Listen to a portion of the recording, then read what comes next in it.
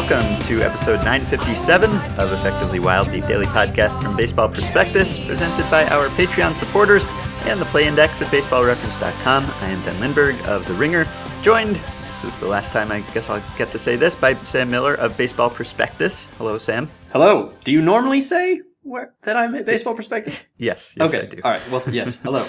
That part will change.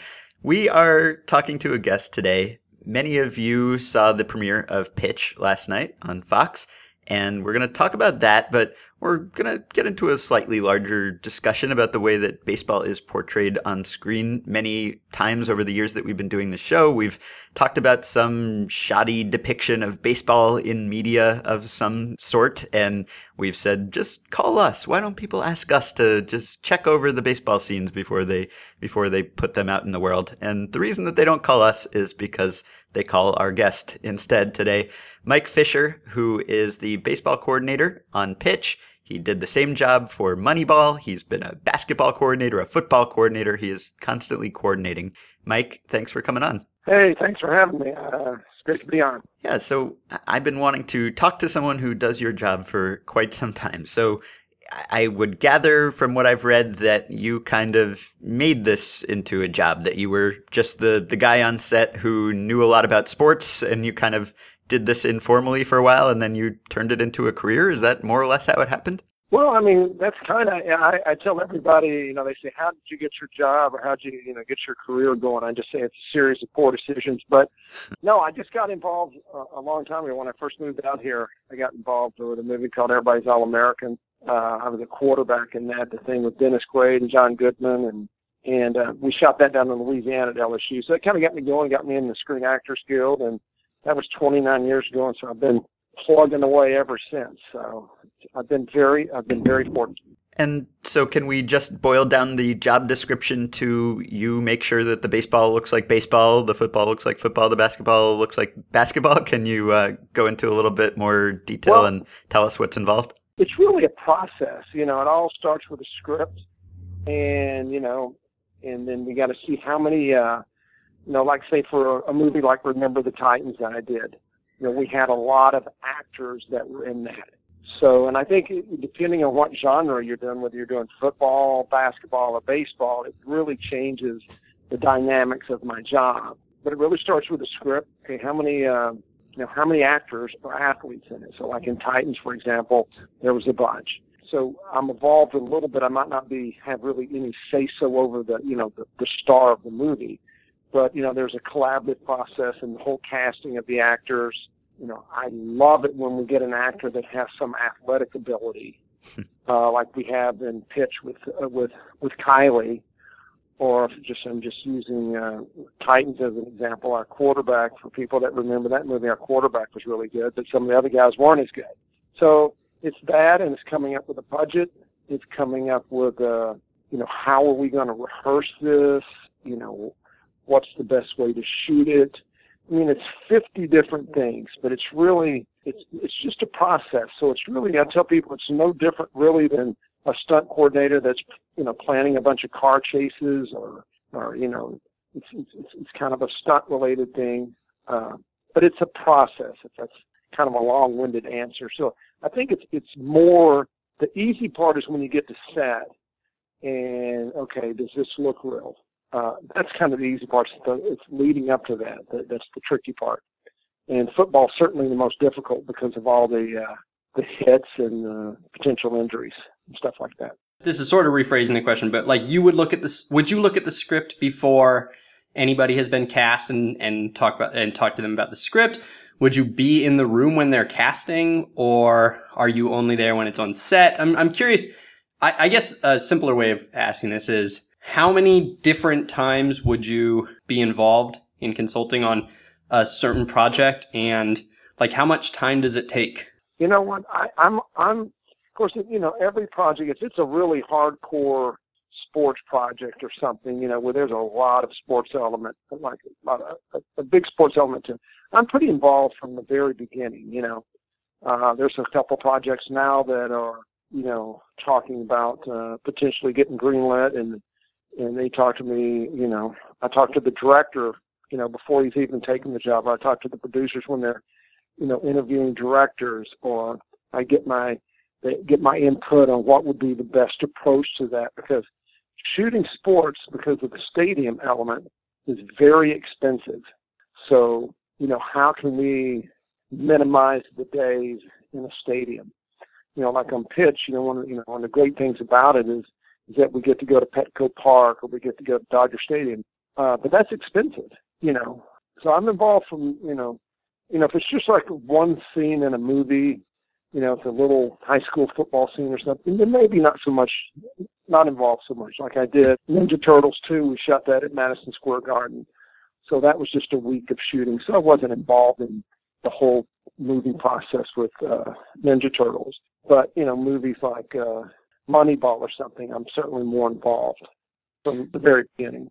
4 months, 3 or 4 months easily. And you sort of maybe have answered my next question when you mentioned the Ninja Turtles, but we sometimes talk about, well, for instance, Ben wrote a long piece about the TV show Elementary, which spent about, 4 minutes of one episode with TV in the background, baseball on TV in the background. And Full House did one episode at AT&T Park, and we'll sometimes talk about even a commercial. We talked about a commercial for like an energy drink.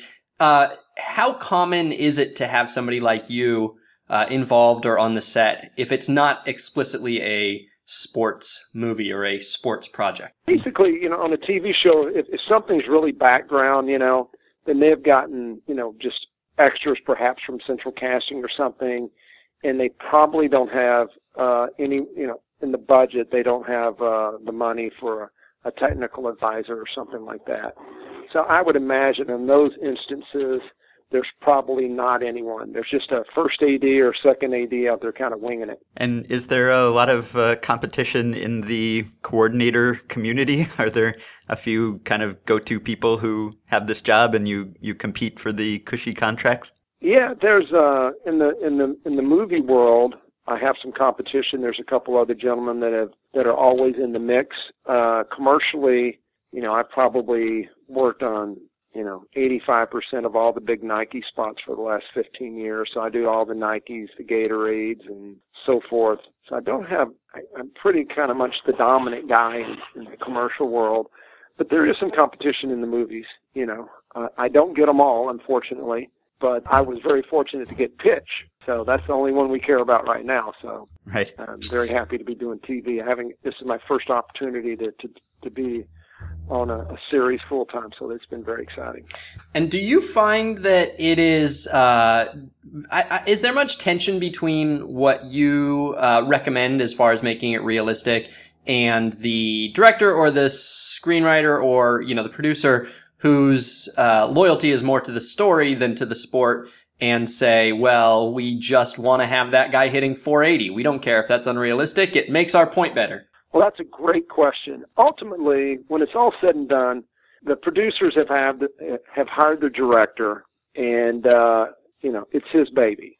It's he's the quarterback out there, and so ultimately, it's his decision to make. So all I can do is say, hey, this is what I suggest. This is what would happen. This is more realistic. And if he wants to take some creative license, that's certainly his prerogative to do that. Now, fortunately, on a show like Pitch, the writers have done a really good job. So there's not a whole lot. I know there's a little creative license on the pilot, but for the most part, they've done a really good job. But it's a great question because a lot of times you get the script and, man, it is just, some of them are not very well written and it's just outrageous. Or the director, he's from Chile and he's never been to a football game or a basketball game or a baseball game. So you get some pretty crazy stuff. But at the end of the day, I would say most times that everybody is on the same page and that they want it to be as realistic as possible.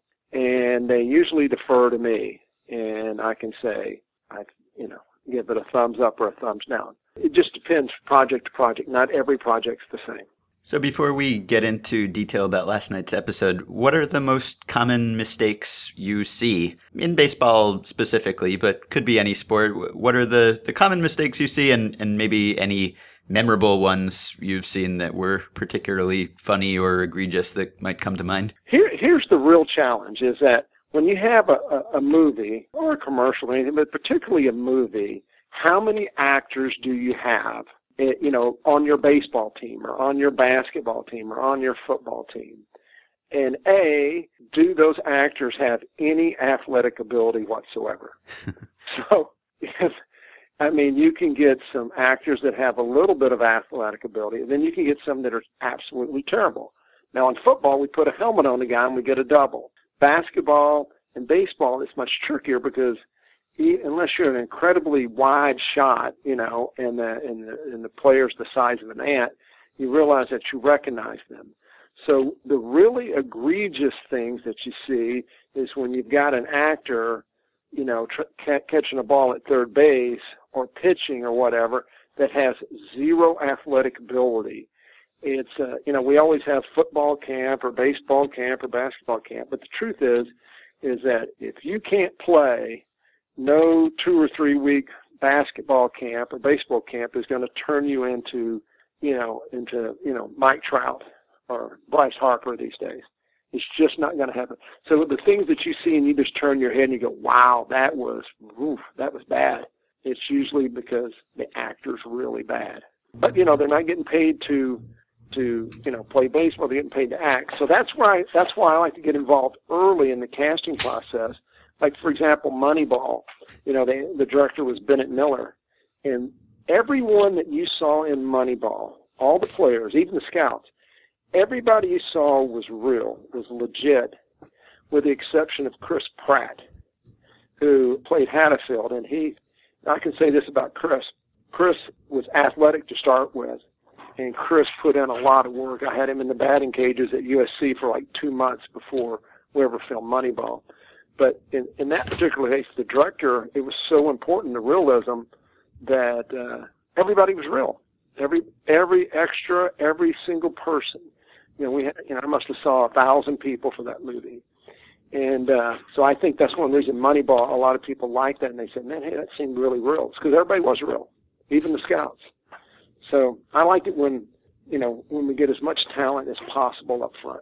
Yeah, Moneyball, I think, is the gold standard. And you look at movies where, you really see when people try to film pitchers, how, what a huge gap there is between a major league pitcher and just a normal athletic adult male, because it really is hard to convincingly deliver a pitch. So one of the things that, I think this is the first time I've seen it. And by the way, I just want to say that, generally speaking, I thought Pitch was really great at this. I thought, especially narratively, I think her career arc showed a lot of understanding of player development, and the rhythm of a baseball career. I just thought there were so many notes that hit just right. Was that, what is the background of the writers and or showrunner that might have informed that? Like Rick Singer, Kevin Falls, Dan Fogelman, all those guys, those guys are pretty baseball savvy.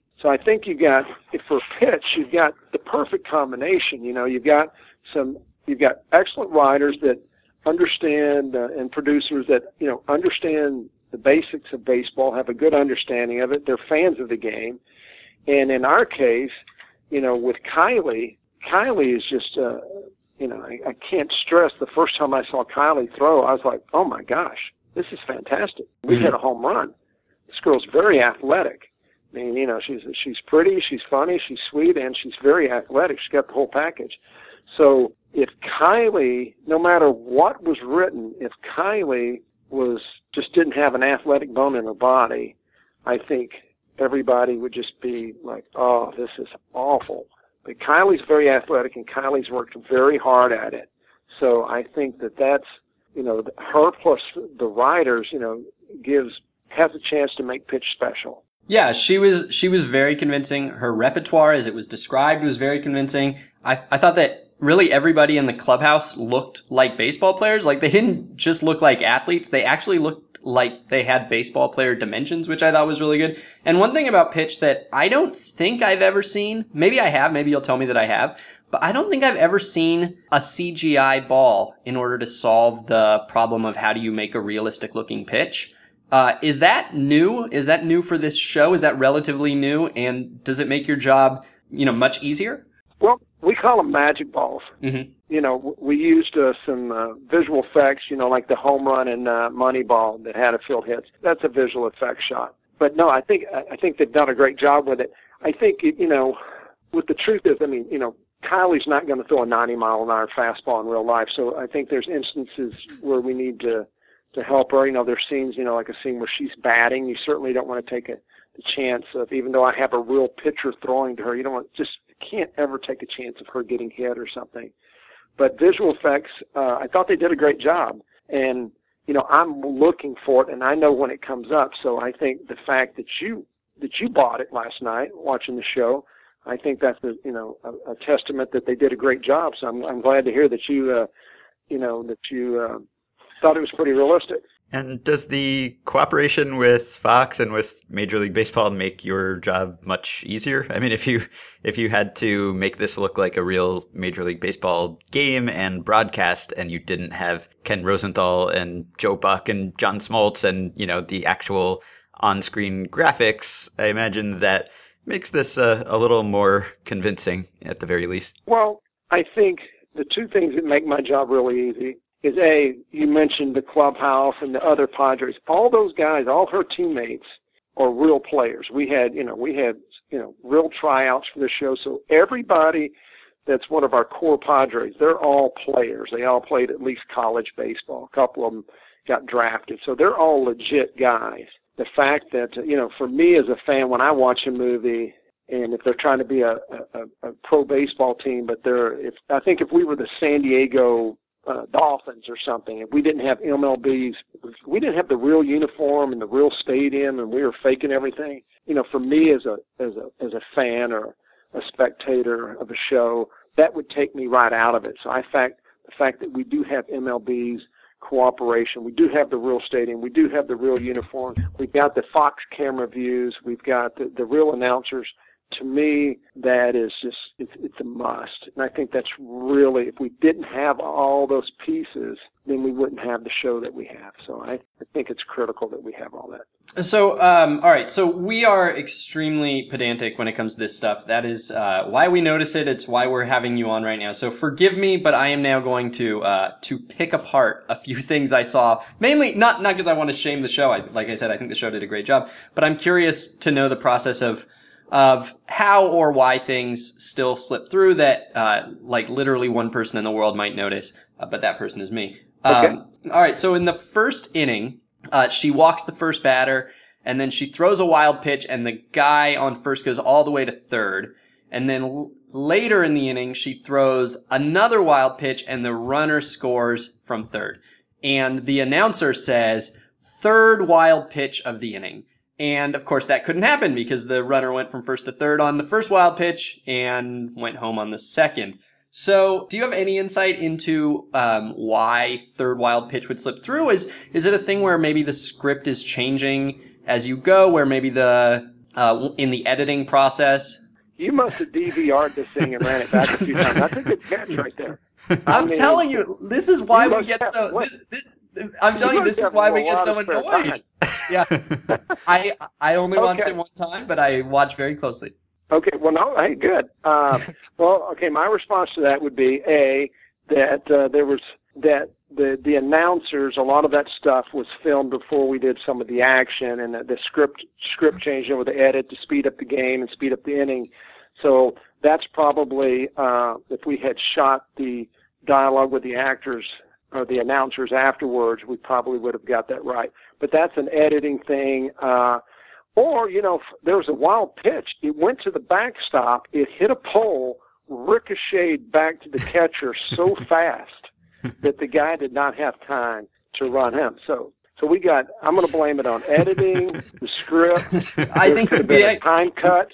We actually saw every pitch up to that point, I believe. So I'm not letting you off that easily. But I assumed it was. I mean, I assume that you're editing, not you, but the show there's like a ton of things that go into putting a show together, and in a sense, they're all being edited, quote unquote, edited independently of each other so that you can have the package ready to go.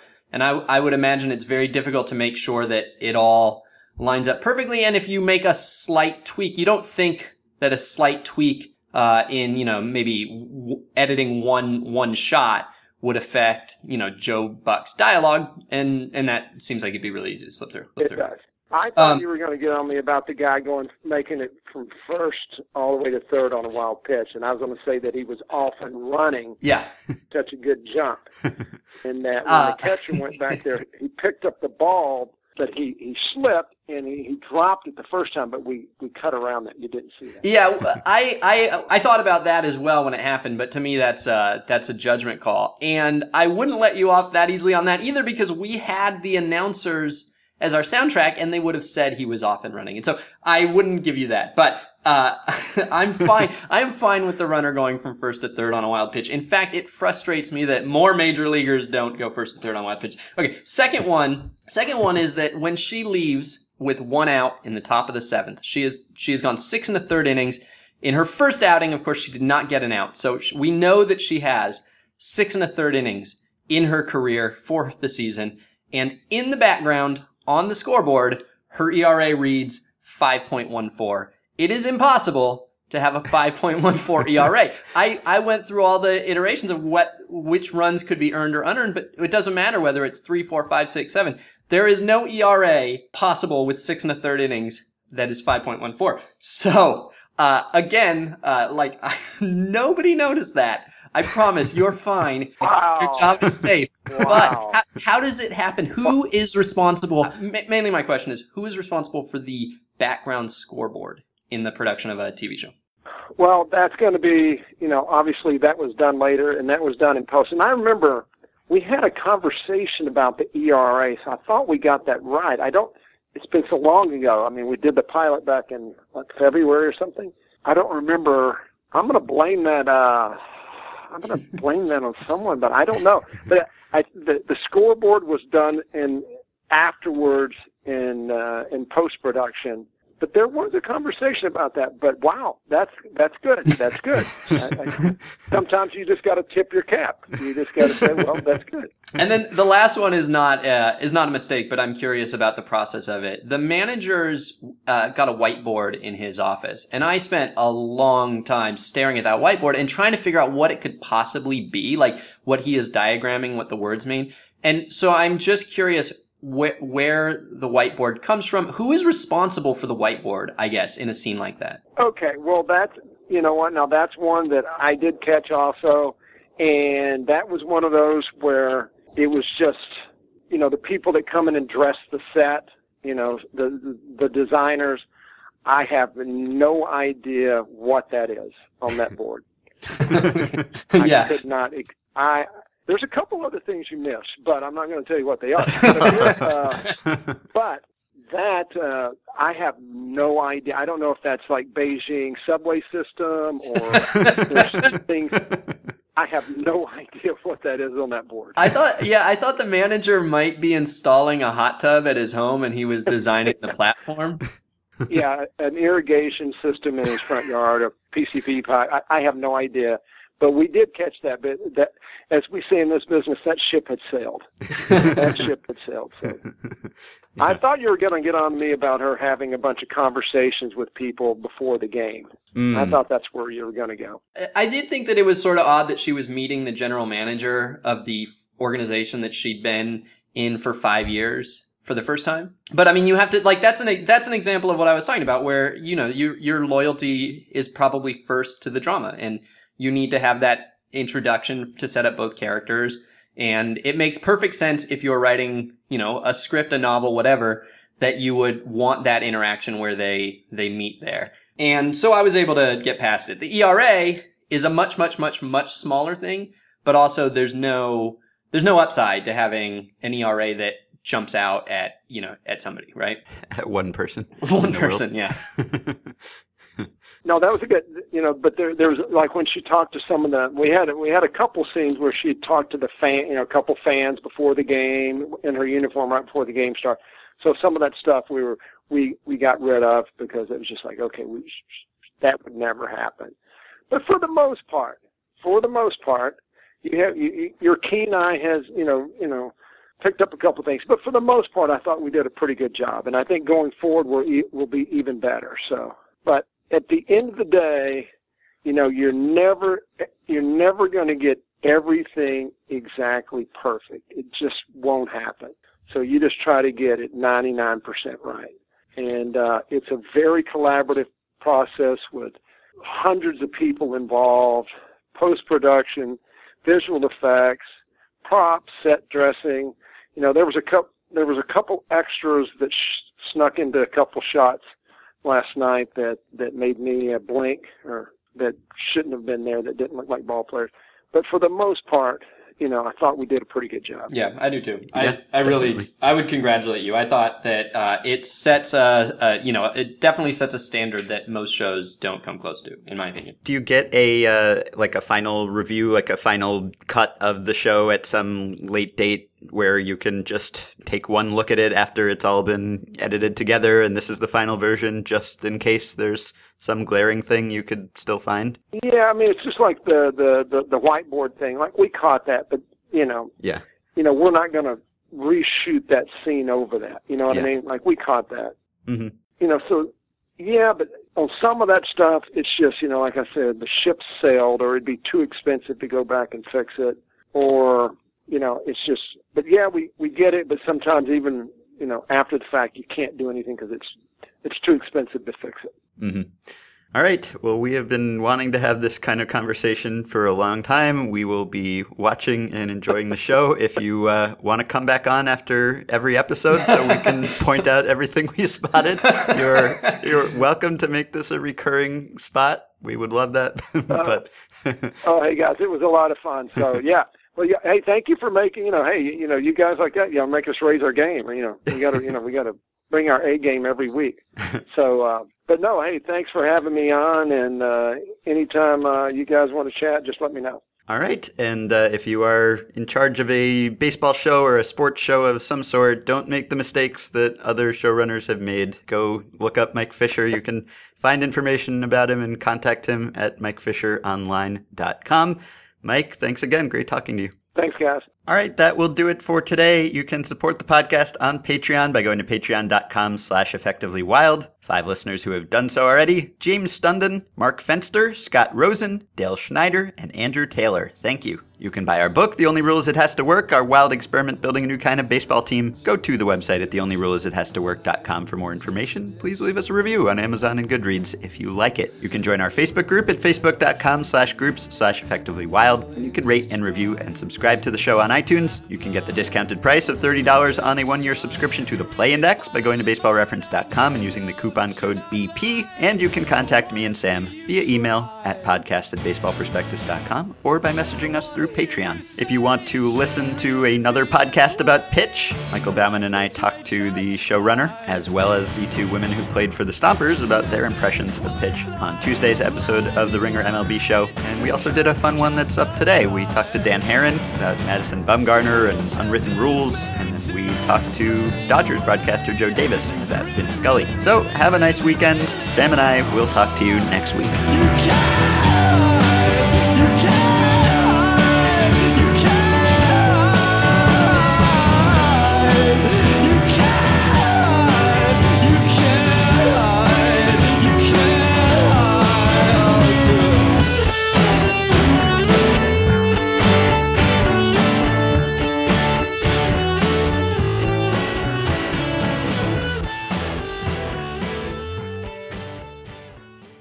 It's not that hard, Scott.